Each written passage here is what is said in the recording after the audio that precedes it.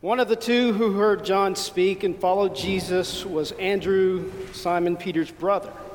He first found his own brother Simon and said to him, "We have found the Messiah." Be seated, please. In the name of the Father, and of the Son, and of the Holy Spirit, amen. As Pastor had mentioned in his welcoming, today is the feast of St. Andrew the Apostle, which we commemorate today, November the 30th. And it's an important date for the church year, as tradition has placed the first Sunday of Advent closest to St. Andrew's feast. And Andrew is often called and referred to the first called based on our gospel text from the Apostle John. And while Andrew's credit as the first apostle might be a topic of some debate, it is no less the basis for the Western Church's tradition of beginning Advent with his feast. Now, Andrew is especially revered in the Orthodox Church. He's the patron saint of at least 8 countries, notably Scotland. And he's the patron saint of fishermen, fishmongers, rope makers, and golfers. Now, church tradition holds that he was martyred by crucifixion in Western Greece around 60 AD, and that at his request, the cross he was placed on was shaped like an X, as he did not deserve to die in the same manner or on the same type of cross as Christ did. And so now this X-shaped cross of St. Andrew is found today in the flag of Scotland.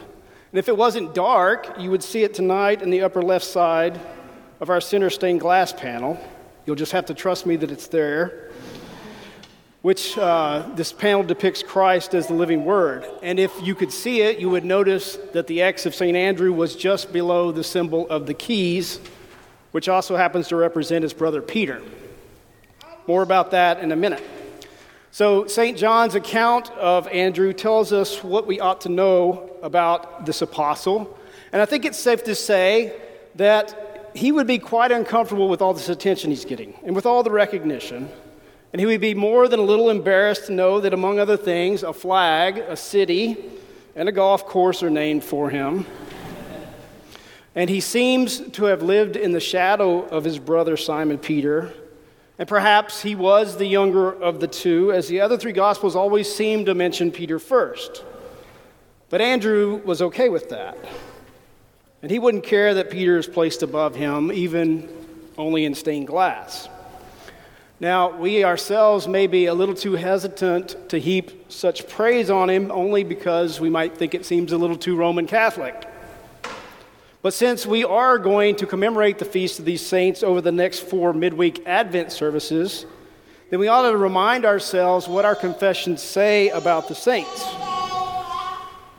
Augsburg Confession Article 21 reminds us that their history, that is, the saints' history, is set before us so that we may follow the example of their faith and good works according to our calling.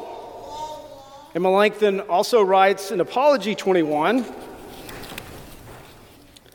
that we remember the saints for 3 particular reasons. Those reasons are for thanksgiving, for the strengthening of faith, and through imitation of their faith. So what exactly does St. John's Gospel tell us about Andrew? And what about the man is there for us to imitate? Well, we first see that Andrew was a follower. He was a disciple of John the Baptist. And we know in the days prior to the events in tonight's gospel lesson that John was baptizing with water for the repentance of sins, and that Jesus himself had come to John to be baptized. John was proclaiming Christ as the Lamb of God because this was revealed to him by the Holy Spirit. So we can be pretty certain that Andrew too heard the word, he received the Spirit, he repented, and also came to be baptized by John sometime in these preceding days. And now here is Andrew standing with John and this other disciple, most likely this gospel author tonight, John the Apostle, and Jesus walks by them. And again, John the Baptist declares, "Behold, the Lamb of God." And this is an interesting moment of transition where John is now pointing the two towards Christ. He's pointing away from himself to the one that they will now follow. And Andrew grasps what's going on here, this deference of John the Baptist, this pointing to Christ, and he's going to very soon act in the same manner. So the two disciples abruptly leave the company of their mentor and their teacher, John the Baptist, and they begin to follow Jesus, probably at some distance behind him, so they're not so noticeable. And I'm sure that Andrew and John thought they were being pretty sneaky and stealthy, but Jesus, of course, knows they're there. I mean, can you picture Jesus kind of looking over his shoulder, out of the corner of his eye at them ever so slightly, watching them? But then, in a manner characteristic of Jesus, he turns and confronts them and says, "What are you seeking?" Notice he says, not whom, but what. And at first, these two appear to be maybe caught by surprise by Jesus' question, because they don't really answer his question, but they pose a question of their own. Maybe a little nervously, "Rabbi, where are you staying?" So there are a couple of things that we might consider in this question. First, again, there is this moment of transition I mentioned, where they're now leaving the mentorship of John the Baptist because they call Jesus Rabbi, that is, teacher. And this is no small thing.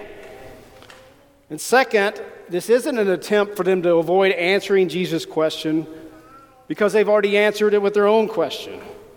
They want to know where Jesus is staying so they can accompany him.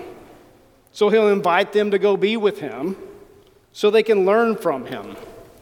And then Jesus uses this rabbinic language that these two would be familiar with, and he invites them by saying, "Come and you will see."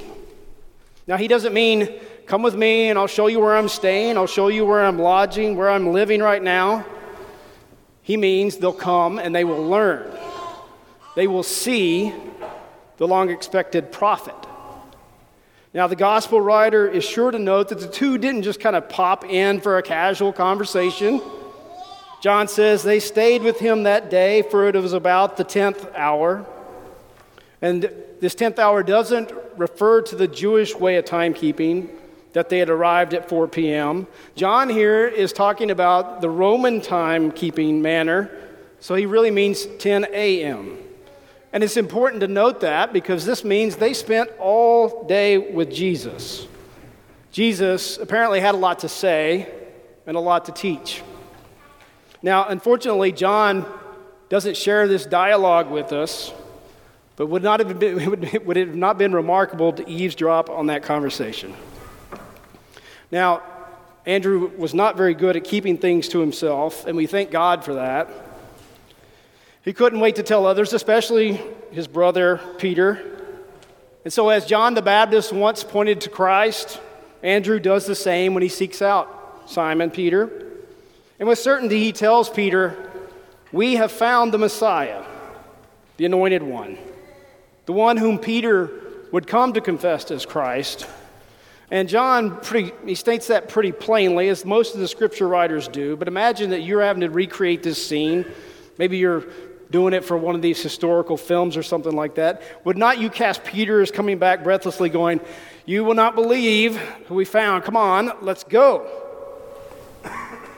And now in telling Peter and in taking him to Jesus, Andrew has begun his journey as an apostle of Christ, even though it might mean taking a seat to his older brother. And this was a scene that was doubtless played out very many times throughout Andrew's life as a disciple and apostle. He was the brother who did not seek the spotlight. We don't see him at the healing of Jairus' daughter. We don't see him at the transfiguration. He wasn't in the Garden of Gethsemane watching and waiting while Jesus prayed. Yet he was always there in the background pointing to Christ. And we know from John's accounts that Andrew was the one who brought the boy with the loaves and fishes to Jesus and thereby setting in motion the feeding of the 5,000. He was also the one who told Jesus of the Greeks there in Jerusalem who had said, "Sir, we wish to see Jesus." He was the one who traveled as far as present-day Romania, Ukraine, and Russia to preach the gospel and eventually die as a martyr. He was the one called the first missionary. And although he is often referred to as the first called, Andrew would be content to be known, as one commentator puts it, the patron saint of all who humbly and loyally and ungrudgingly take the second place. So at first glance, we may see tonight's gospel text as relevant to Advent only because we are commemorating this feast of St. Andrew. But as we are just now beginning this season of the church year, we want to look beyond this reason alone because we do have Andrew's example to imitate. First and foremost, we are to be repentant. Too often we, and I mean me, think of Advent as a time of anticipation for Christmas, to commemorate and celebrate the birth of Jesus. And in some ways, in many ways, we've kind of forced this on ourselves with Advent wreaths, with Advent calendars, and all the like, where we count down the weeks and days to Christmas. Now, don't get me wrong. One of the joys I discovered becoming Lutheran was the season of Advent. I mean, wait, we get to do this for 4 more weeks? Great. But we repent in anticipation of the coming of Christ again and again in his Advent and the Holy Supper. And we repent and patiently await the return of the Lord on the last day, the day of judgment, his final Advent. Also, in the imitation of Andrew, we are to humble ourselves. Andrew never sought the spotlight. He never sought credit or recognition for anything he had done. He was probably not one of the ones among the disciples who asked Jesus who would be the greatest in the kingdom of heaven. So in humbleness, we also look to the example of Christ, who in his own humiliation put on our flesh and then was crucified and died so we may live. And lastly, in imitation of Andrew, we are called to be the ones pointing to Christ. Andrew found the Messiah and wanted to share the revelation of all that Jesus had taught him. He didn't keep it to himself. He gladly shared it. He eagerly sought out Peter so that Peter too would come to know Christ. So in the good works of faith that we do according to our calling, we invite others to come and see.